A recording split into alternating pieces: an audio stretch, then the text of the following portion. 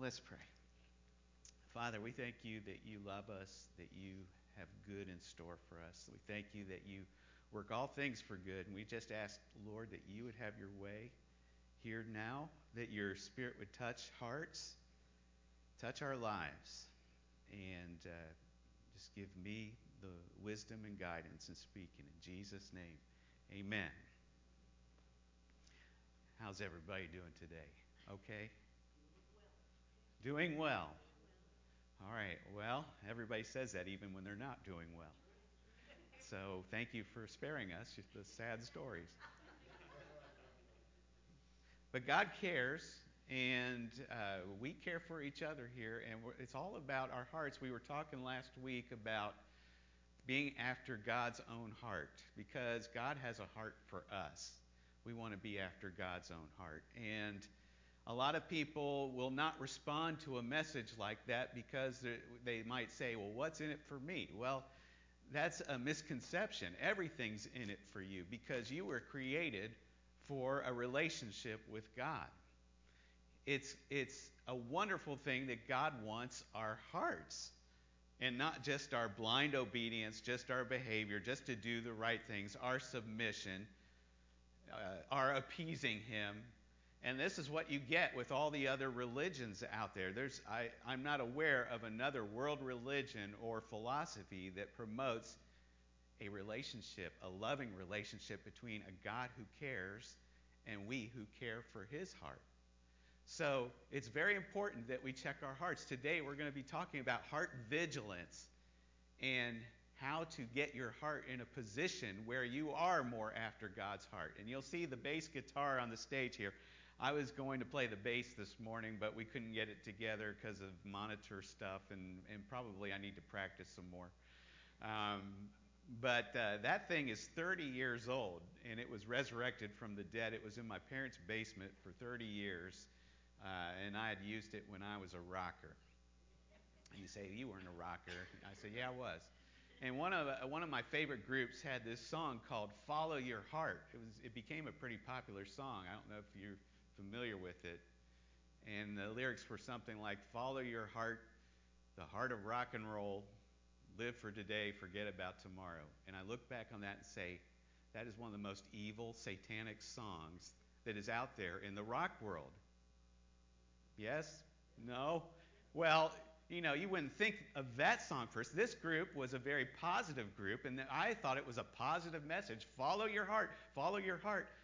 And it sounds so good in the ears of the world. But people followed the heart of rock and roll. Jimi Hendrix followed a heart of rock and roll and died at 27. And there's a long list of rock stars who died at age 27 because they were following a heart of rock and roll. Follow your heart, a heart of rock and roll. But even if you take that phrase out, following your heart, it sounds inspirational and good, but it's the world's inspiration, and it can be a very dangerous thing. Because a heart unchecked can lead you into all kinds of trouble. I'll tell you something else about myself. Before I met Jennifer, long before, I was dating a girl, and everybody was telling me this is wrong. People were telling me she's trouble, and I wasn't listening because my heart was like, I finally got someone who's interested in me. And I didn't want to be alone. And I was ready to marry this girl as soon as I got a job, which I didn't have at the time, and that was our big thing. As soon as I get a job, we're going to get married. And people were telling me, there were so many red flags, and I saw them too, but my mind would not go with that. My mind wanted to follow my heart. And it wasn't until I received a pop on the jaw by her dad that I came to my senses and said, okay, something's wrong here. And thank God for that pop on the jaw. That's a different story for another time. But her dad hit me. And, you'll just have to ask me about it sometime. But it knocked me into some sense because I was following my heart, and my heart was wrong. And lives are wrecked when they follow their hearts, because this is what's happened with a lot of pastors have fallen into sin and scandal and sexual immorality, anything like that. And you can be in a state where your mind is saying, this is wrong, but your heart is saying, full steam ahead. So What does the Bible say? The Bible doesn't tell us to follow our heart, but instructs us in Proverbs 4:23. Keep your heart with all diligence, for out of it spring the issues of life. Keep your heart with all diligence, for out of it spring the issues of life. First thing to note here is that God is interested in life. Like I said, He doesn't want just religion. He doesn't want duty. He wants a relationship. We can just praise the Lord for His goodness in this verse right there with He's concerned about our life. He wants us to have life. Jesus came that we might have life. And eternal life is all about a quality of life in relationship with God. So how is your relationship with Him? We all could do better, but some people aren't experiencing everything they want to experience, all the life that God has. And we'd have to say, how is your heart? You know that, did I go out? Can you hear me? I'm good. Okay. You know that there's a lot of concern for the heart in the natural world, right? People are watching their diets. They want to be heart-healthy diets. They exercise, and they're being very cautious. A lot of people have to monitor their blood pressure. We had a great time once on a New Year's Eve. We had a bunch of us in China, older folks like us. We were gathered around one night on a New Year's Eve having great fellowship, and there was a blood pressure monitor on the coffee table. And someone came up with the idea and said, let's see who has the best blood pressure. And man, can I tell you, we are a fun group. And there's nothing like a party and just having a contest about measuring who's got the best blood pressure, right? So, hey, I'm going to bring the badminton set. Who's going to bring the blood pressure monitor? You want to party with us now. Okay, so they're saying, I liked you better when you were a rocker. But we did that, and it was kind of funny. But we're concerned about that. People are concerned about their physical hearts, and they should be. But a lot of people don't give any attention to their spiritual heart. And we have a spiritual heart. And the spiritual heart, what is it? It's the core of your personality. It's the core of your being, your desires, your emotions. Your spiritual heart drives your will. It's what drives your will. And the heart is different from the head, okay? The head will process your thoughts, your feelings, your emotions. But the heart, your spiritual heart, will reject or embrace, endorse those thoughts, feelings, or emotions. So the heart is really kind of the engine that will drive based on what you're processing through your head. Now, you can have, your heart can be in a direction, like I said, but your head is in a different place. And that's what we need to keep our hearts with all diligence. And there's a difference between the head and the heart. You know that because some people can lose their minds or they can lose their hearts. What happens when you lose your mind?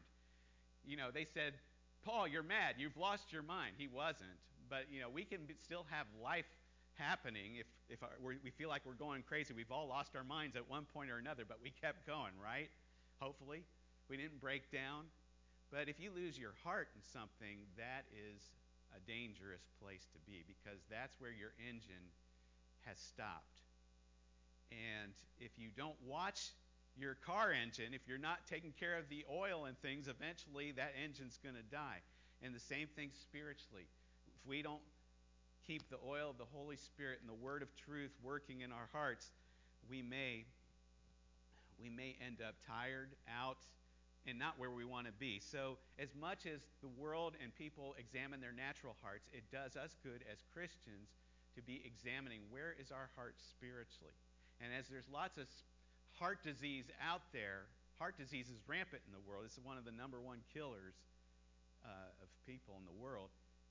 But as rampant as that is, there is all kinds of spiritual heart disease. There are people with hearts that are just astray from God. And I've told you before, but it bears repeating, when I got saved, I witnessed to my buddy. I witnessed to a lot of friends, and I saw some of them respond. Some of them ignored me, but this one guy would just keep coming up with all these objections and intellectual problems about the Bible and things about the Lord. And so I got into things like the Case for Christ. That wasn't around at the time, the Case for Christ, but other apologetic stuff. And I came up with all the answers I could give. And I was pretty satisfied with these answers. And I'd give him the answer to shoot down his objections. And he'd just say no. He wouldn't accept them. And I finally said to him, if Jesus walked in the room right now, would you believe and follow him? And he said, no, I wouldn't. I said, well, the problem is your heart. It's not your head. There is plenty of scholarship, evidence. There's all kinds of reasonable evidence to warrant faith in God. The problem isn't the intellect usually, although people can be helped. I was helped by the intellectual answers. But really the problem is the heart. So you're saying, well, I've got a heart. I'm not like your buddy back then. I've got a heart for the Lord. But are you experiencing everything the Lord has for you? Are you experiencing the victory right now in the circumstances? Are you experiencing peace? Are you experiencing the power of God in your life? A heart on fire for God will experience greater things for the Lord.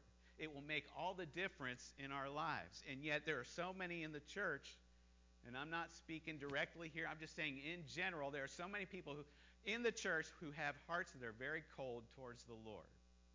And we've got to spiritually examine our hearts. Some people's hearts are very warm and hot towards theology.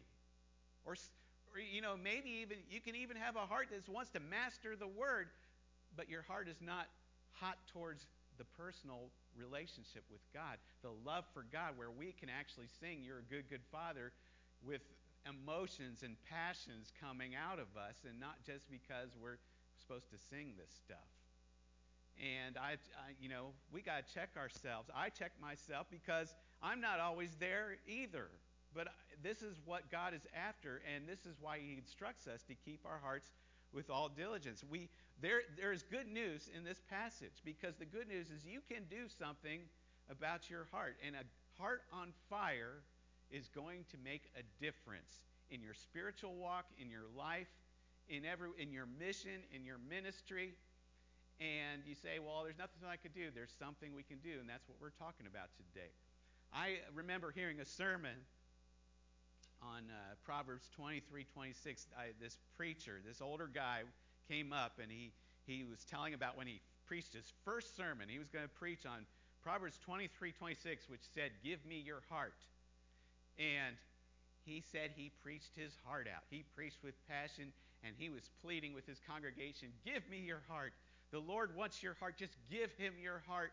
And he felt like he had done such a great job after he preached that message. And as he stepped down, the service was over. One of the elders took him in the back. He said, "Son, let me tell you something.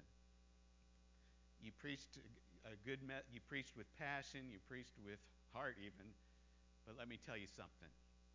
People can't give their hearts to God. They can't. It's all God."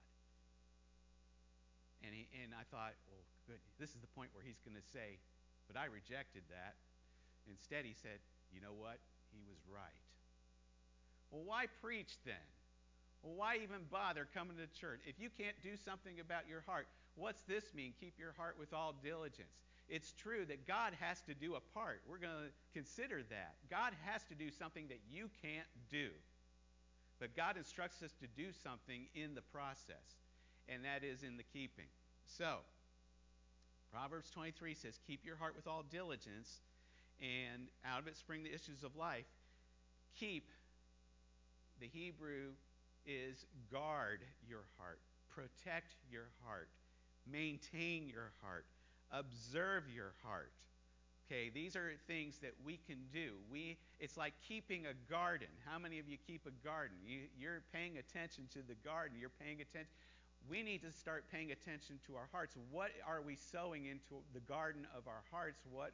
What are we guarding it from? Are we guarding it? Are we just letting it carry us away loosely, running like the rest of the world? And it says, "For out of it are the issues of life." Now, issues, of course, do not mean like magazine issues or the issues of the day or certain matters, but the issues of life. Issues here means a springing forth or output. So in other words, your heart produces your life experience. If you are having a heart filled with fear, your life experience, your output is going to be insecurity. If you have a heart full of offense, you're offended by things and always being critical and things like that, your heart is going to be flowing out with anger or cynicism or something like that. If your heart is full of materialism and the way of the world and the things that are going on, more full of that, you're going to have anxiety come out, or you're going to have covetousness come out, not having everything, focusing on what you don't have and not what you have. There are things that we load our hearts with, or we don't understand that we can keep things out of our heart, and it produces the issues of life, what we're experiencing. In contrast to what I just said, a heart full of God is going to have a life of love, joy, peace, righteousness, because we're going to feel like God is here. God dwells in our hearts by faith, it says Ephesians chapter 3. So in Psalm 108, verse 1, you can see a contrast. The psalmist says, "Oh God, my heart is steadfast, and it's fixed, it's established. I will sing and give praise even with my glory." Here's a heart that is steadfast on God, full of God, and the output, the issuing forth, is worship. Praise. I will give praise and sing, even with my glory. And Psalm 112, verse 7 says that he will not be afraid of evil tidings. His heart is steadfast, trusting in the Lord. Notice it's because of where the heart is. It's because of where the heart is that praise and worship comes out. It's because this heart is steadfast, trusting in the Lord, that there's no fear. He's not afraid of evil tidings. Boy, how many times have we heard some bad news and the fear just starts to hit? Boom! It's like, what do I do? What do I do? Well, if our hearts were in a place where we were keeping our heart with all diligence, we would have an advantage. We'd have an advantage where we could say, I will not be afraid because I'm trusting in the Lord here. But most people unwittingly allow fear, stress, offense, anxiety, depression, all these things, free access to the heart. They don't keep their heart with all diligence. And then they become governed by a darkened heart. When instead, I believe you can actually govern your heart. I said the song was Follow Your Heart. We need to change the lyrics to Govern Your Heart. Govern your heart, because God can do something with a heart that is kept and turned to Him. Let me give you a little bit of example. It says requires diligence. It requires diligence. Keep your heart with all diligence. The Amplified Version of the Bible says vigilance. Vigilance.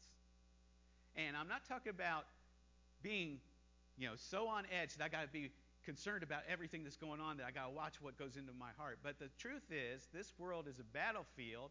It's not a playground, as many of us want to think it is, and we're always trying to get it to make us feel good and do something. But it's actually a battlefield, and there are all kinds of things that are going after our hearts, and they can come in without us being either aware or knowing, and they'll produce issues of life in us that we don't want. But with vigilance, we can be on the alert. We can be like the guard. We are on a battlefield. A guard that stands duty is going to be alert. And it's not going to be a groaning responsibility. You need to look at it as like you've got to guard your treasure. You've got to, where your treasure is, there your heart is, right? Well, you've got to guard your treasure. You've got something. You've got the peace of God. You've got the love of God. You've got the fruit of the Spirit inside of you, but it doesn't always come out. But it's because of what we allow coming in. Sometimes we don't fan the flames of our hearts. That helps. But also we allow the water to douse whatever flames might be in there for the Lord. So we've got to be careful about what we're allowing into our hearts. And there are spiritual predators out there, spiritual thieves. There are always temptations to fear, to give into ungodly entertainment, to give into unbelief, to give into materialism, to give into doubt. They're always trying to seek inroads into our heart, but vigilance will keep them out. When we were in China, we used to help these countryside schools get new school buildings, and we'd have churches contribute money to them, and thousands of dollars. But in China at that time, You only had small bills, small denominations. They wouldn't take checks. They wouldn't take credit cards. We'd have to have the money wired to the bank, and then we'd have to pull out all the money in cash. So we would be bringing thousands of dollars to the countryside in these remote villages in these bags. And you can bet when we were on the bus, we'd have those bags tightly gripped under our arms. Nobody knew what was in the bags, hopefully, but we knew what was in the bags, and we were alert. We were vigilant. We were being diligent to make sure we did not lose these bags, right? And so, it's the same thing. We have treasures in earthen vessel. We have what the Lord has given. He's given us His Word. He's given us His peace. He's given us His Spirit. And we need to put that in our hearts, but all the time we need to guard against the thieves that want to steal our peace, steal our love, steal our joy. And if we can recognize that there are predators out there, thieves out there, we will be vigilant and we'll say, I'm not going to allow that thought to land. Birds can fly over your head with thoughts of temptations and fears and threats, and you can't control that, but you can control whether you're going to make a nest and let them land there. Diligence will say, I'm going to keep my heart. I'm going to shoo those things away. When I realize that there's something coming after me, I'm going to hold on to my bag more fiercely and say, away with you. Right? We used to sleep on these sleeper buses. Oh, and they stunk. People were sweating and took off their shoes, and they lie on these cots on these sleeper buses overnight. And we used to put the money underneath our pillow, our little thin mint pillow things that they had on the bus, and just made sure that we're guarding these things. And it's like I said, it's a treasure. We want to guard the treasure of what the Lord's given us. But that's the negative side of keeping your heart. Now, how about the positive side? Because we want the positive. We want to keep out the bad, but how can we keep our hearts, keep our gardens in such a way that it produces fruit, that it produces the love, the joy, the peace, and the power of God? How do we do this? So, like I said, you can't change your heart, but you can turn. You can direct it. All right? You have a part, and the Lord has a part. Problem is, a lot of people might teach that you can't do anything, and it's all on the Lord, and you just have to beg and plead the Lord. But you do have a part. You can set the thermostat. You can't bring the air conditioning on with your power, but you can set the thermostat, and then the power from another source brings it on. You can set the thermostat of where you want your heart to be, and then God will bring the power into your life. God will do the change. God will bring it, but you have to, the heart is what drives the will, so you need to be willing to change. Well, I'm not willing to change. I can't seem to fix that. You can be willing to be made willing. God can make you willing. It all takes a turn. No matter how much you can, do what you can. If you can't do it all, you say, I'm willing to do it all. But you have to turn. And we have some scriptural helps to show us how you can do this, or to back up what I'm saying at least. 2 Corinthians 3:15 to 16. It says that even unto this day when Moses is read, a veil lies on their heart. He's talking about the Jews. And nevertheless, when one turns to the Lord, the veil is taken away. So they're reading Moses. They're reading, but they're not getting it. They can't see Jesus because they're staunch. They're set. They're stuck. But they're reading the right stuff. But he says, when one turns to the Lord, see, that's what I said before. You can have a heart for things religious. You can have a heart for doing good even, for ministry even, but your heart hasn't turned to the Lord. You're not in this love relationship with the Lord where He's affecting you, melting your heart, and making you do things out of a motivation of love. And it's telling here, but it says, when they turn to the Lord, when one turns to the Lord, the veil is taken away. So, what happened when Moses came down from the mount? Because it talks about this before this verse in 2 Corinthians 3.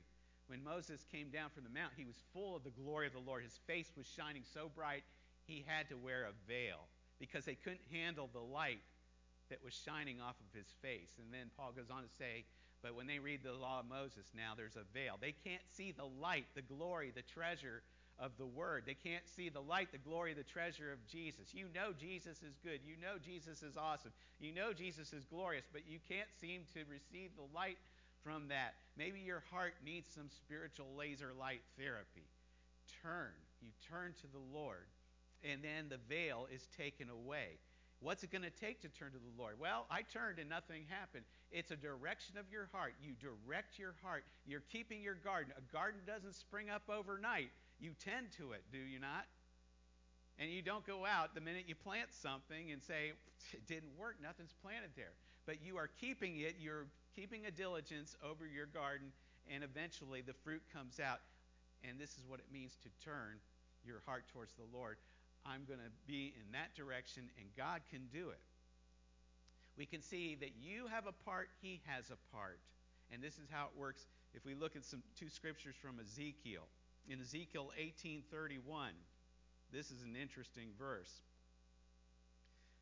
Cast away from you all the transgressions which you have committed, and get yourselves a new heart and a new spirit. For why should you die, O house of Israel? That's the New King James Version. The King James Version says, it doesn't say get yourselves a new heart and new spirit. It says make yourself a new heart and a new spirit. I didn't think we could do anything about our hearts.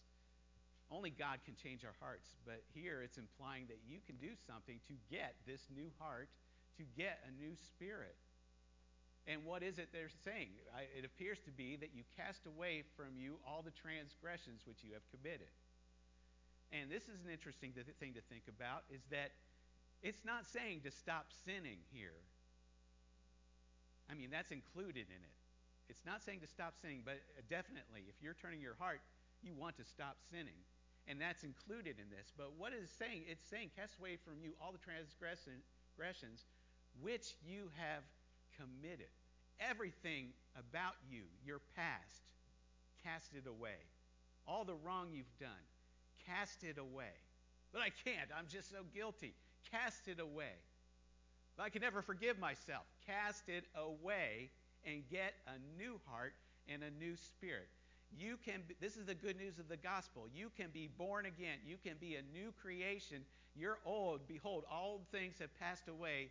All things are made new in Christ Jesus. And you have to cast away your past. And some people can never do that. They have such a hard time. They feel like they've got to pay for their past. They've got to make amends for their past. They've got to beat themselves up forever and somehow make themselves in a better place where God will finally take them and accept them. It doesn't work that way. You'll never be satisfied with cleaning up yourself or paying or making good. Get a new heart. Make yourself a new heart. Just say, I'm done with the old. The past is gone. That's not relevant anymore.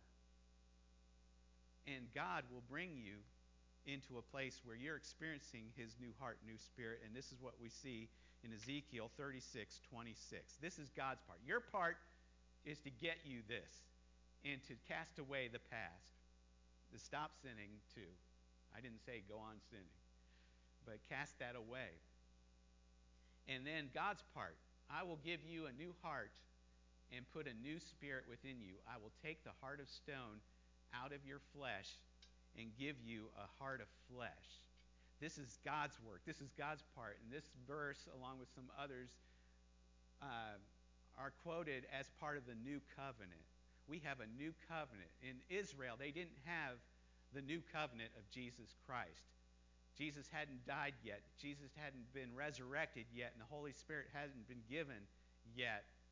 But because of those things that I just said, we are living in a different age, a different covenant, a new covenant in which we can totally expect God to give us a heart of flesh, not a heart of stone. We can totally expect God. It's His work that He will put a new spirit within us. But we have to desire that. We have to set the thermostat for that. Right?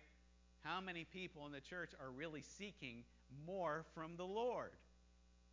You know, it makes me think of the old vineyard days when they had those things happening in the Toronto vineyard, and their cry was, more Lord, more Lord, more Lord. And some people criticized it and said, as if He hasn't done enough. well, that's just twisting something and trying to be nitpicky. Of course, he's done enough. He's done everything. If he never gave us anything else, he's done it all by giving us his son. If we never experienced anything else, he's given us all by what his son has purchased for us and what we have to look forward in the age to come. But God is better and gooder to us. Excuse my bad grammar. But he's good, and he's gooder to us in that he doesn't just eliminate the guilt of the past and give us a hope for future. He wants us to experience him more and more. More, Lord. More, Lord. And that's what a relationship is all about. We grow in relationships with people, hopefully, or otherwise the relationship peters out and it's done. But God wants us to be all in with him. Have you set your thermostat for that? Again, you have a part, God has a part. Some people are confused about the disturbing verses in Exodus where it says God has hardened Pharaoh's heart. You know, several verses say that God hardened his heart. Well, if God hardened his heart, what hope is there? God's the one controlling everything. But if you read the book of Exodus, you'll read that there are several verses that talk about Pharaoh hardened his heart. You see, Pharaoh set his thermostat, and in judgment, God brought that power in and did that work and hardened his heart. God said, I can use that thermostat setting to accomplish my purposes for deliverance for Israel. But it's not like God just says, well, I'm going to harden this person's heart, and I'm going to give this person a wonderful heart, a new spirit. You can be a super saint if you want to, if you set the thermostat, if you direct your heart. You can't do it out of your own power, but your setting of that direction, God will honor and bless, and he will bring that into your life. And it's supernatural. It's supernatural. And It's Supernatural is not just a TV show by Sid Roth on TBN. God does a supernatural work. All of us have experienced something supernatural of the Lord if you've been born again. God has put something in your heart. But you know what? There's a world out there that doesn't want to have anything to do with the church, is through with looking to things Christian, but they're all about the supernatural. You go to that bookstore down the road, I saw 3 different sections in the same bookstore dedicated to the occult. There's the occult section. Oh, do that. Go away from that. But then it's in another spot in the bookstore. And then it's in another spot in the bookstore. And it seems to be the market. People are hungry for the supernatural. That's why they pay money to see all these weird movies about the supernatural. And here we are, people who have been touched supernaturally by God, and it's God's work that happens in our lives, but we're not seeing these supernatural things happen.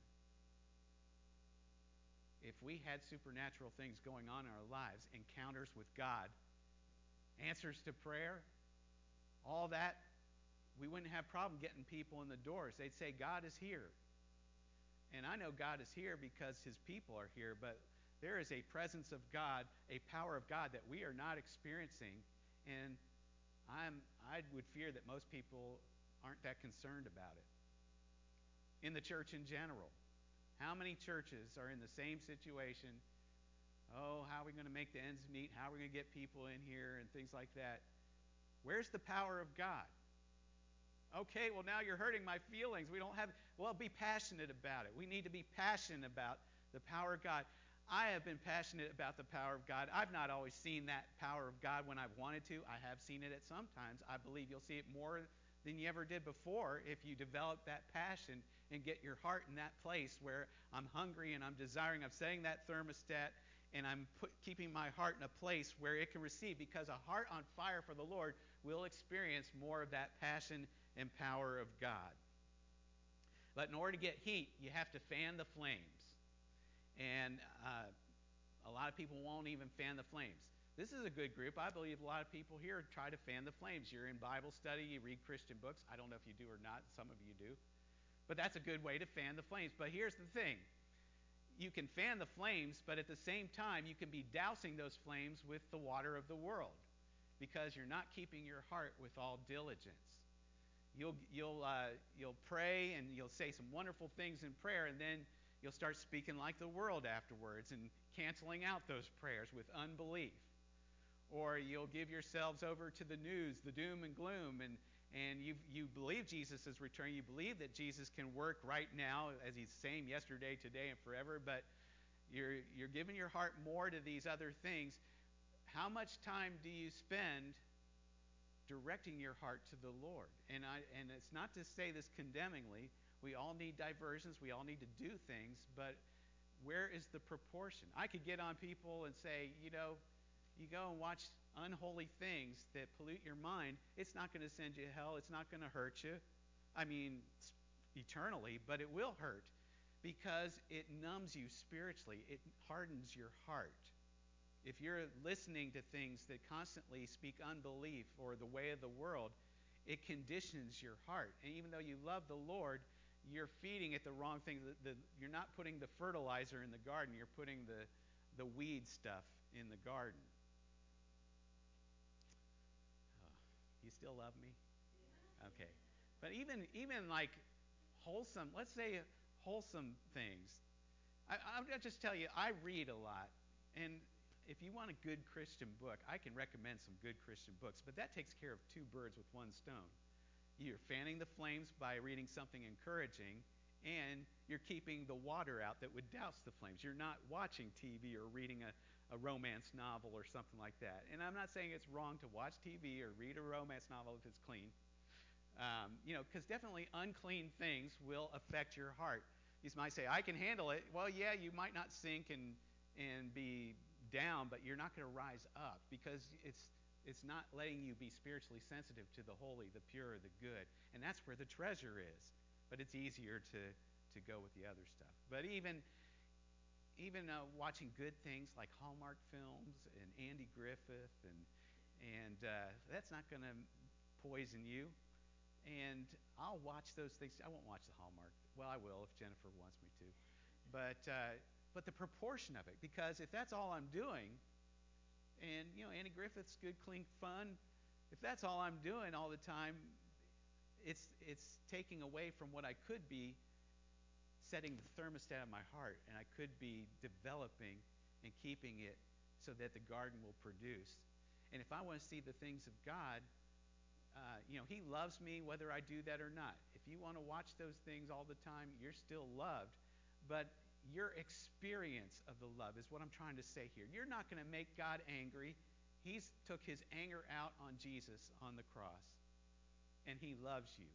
And He knows you. And He loves you in spite of you, who you are and who I am. That's the good news. But do we want to experience His goodness? Do we want to love Him more? That's where we need to take a little intention and diligence in how do we make our garden grow. And so all this I'm saying is not to condemn, not to say you got to turn off your TVs and quit reading anything that's not Christian. Please don't take that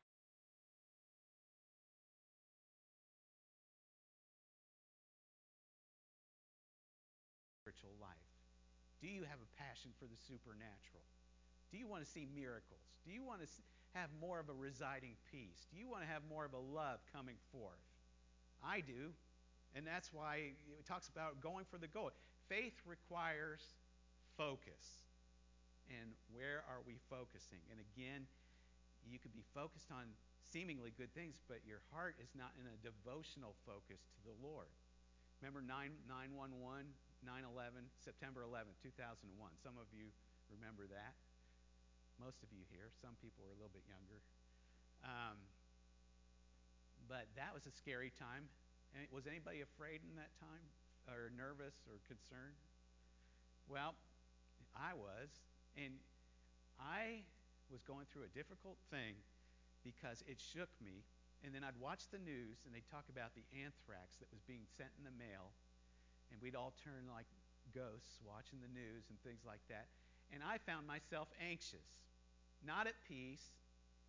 And I would be praying and saying, Lord, why am I feeling anxious and not at peace? I thought I was supposed to be at peace because I know you. I know all this is I know you're greater than all this. I knew it all in my head, but my heart was not in a position. It was not endorsing that in my head. And at the time, I was involved with some theological debates on emails I was involved with witnessing to someone. I was trying to witness to somebody and was coming up with the apologetic stuff like that. And so I was in the Word. I was going through the Bible, and I was getting answers for my theological debates. And I was getting answers to share with the person I was trying to witness and win to the Lord and things. So I was in the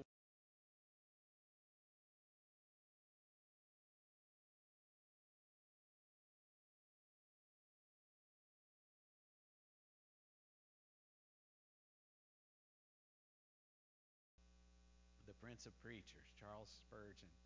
I had been involved in all this theological stuff, but somehow I got to this sermon. It was called "Asleep on the Pillow." And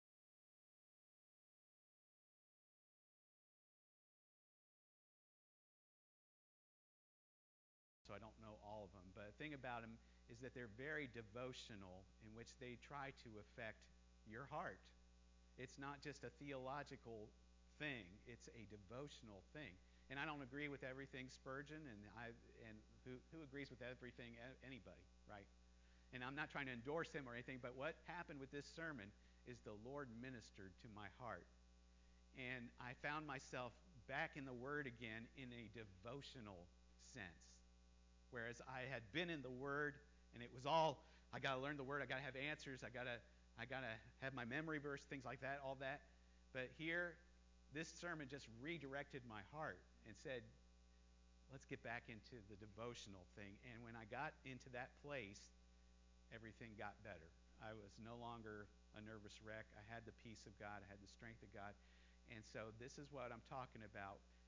Sometimes we've got to spiritually examine ourselves. If you're sick, if you're weak and fatigued, you go to the doctor, and then he checks your blood pressure, listens to your heart and everything, tries to find out, and then, oh, you need some medication for your heart, whatever. Same thing spiritually. If you're not experiencing the goodness, the love, the joy, the peace of God, you need a spiritual heart examination. And there are things you can do to bring your heart back into line. Like I said, your heart's a garden. Your faith must be the focus. You must have focus.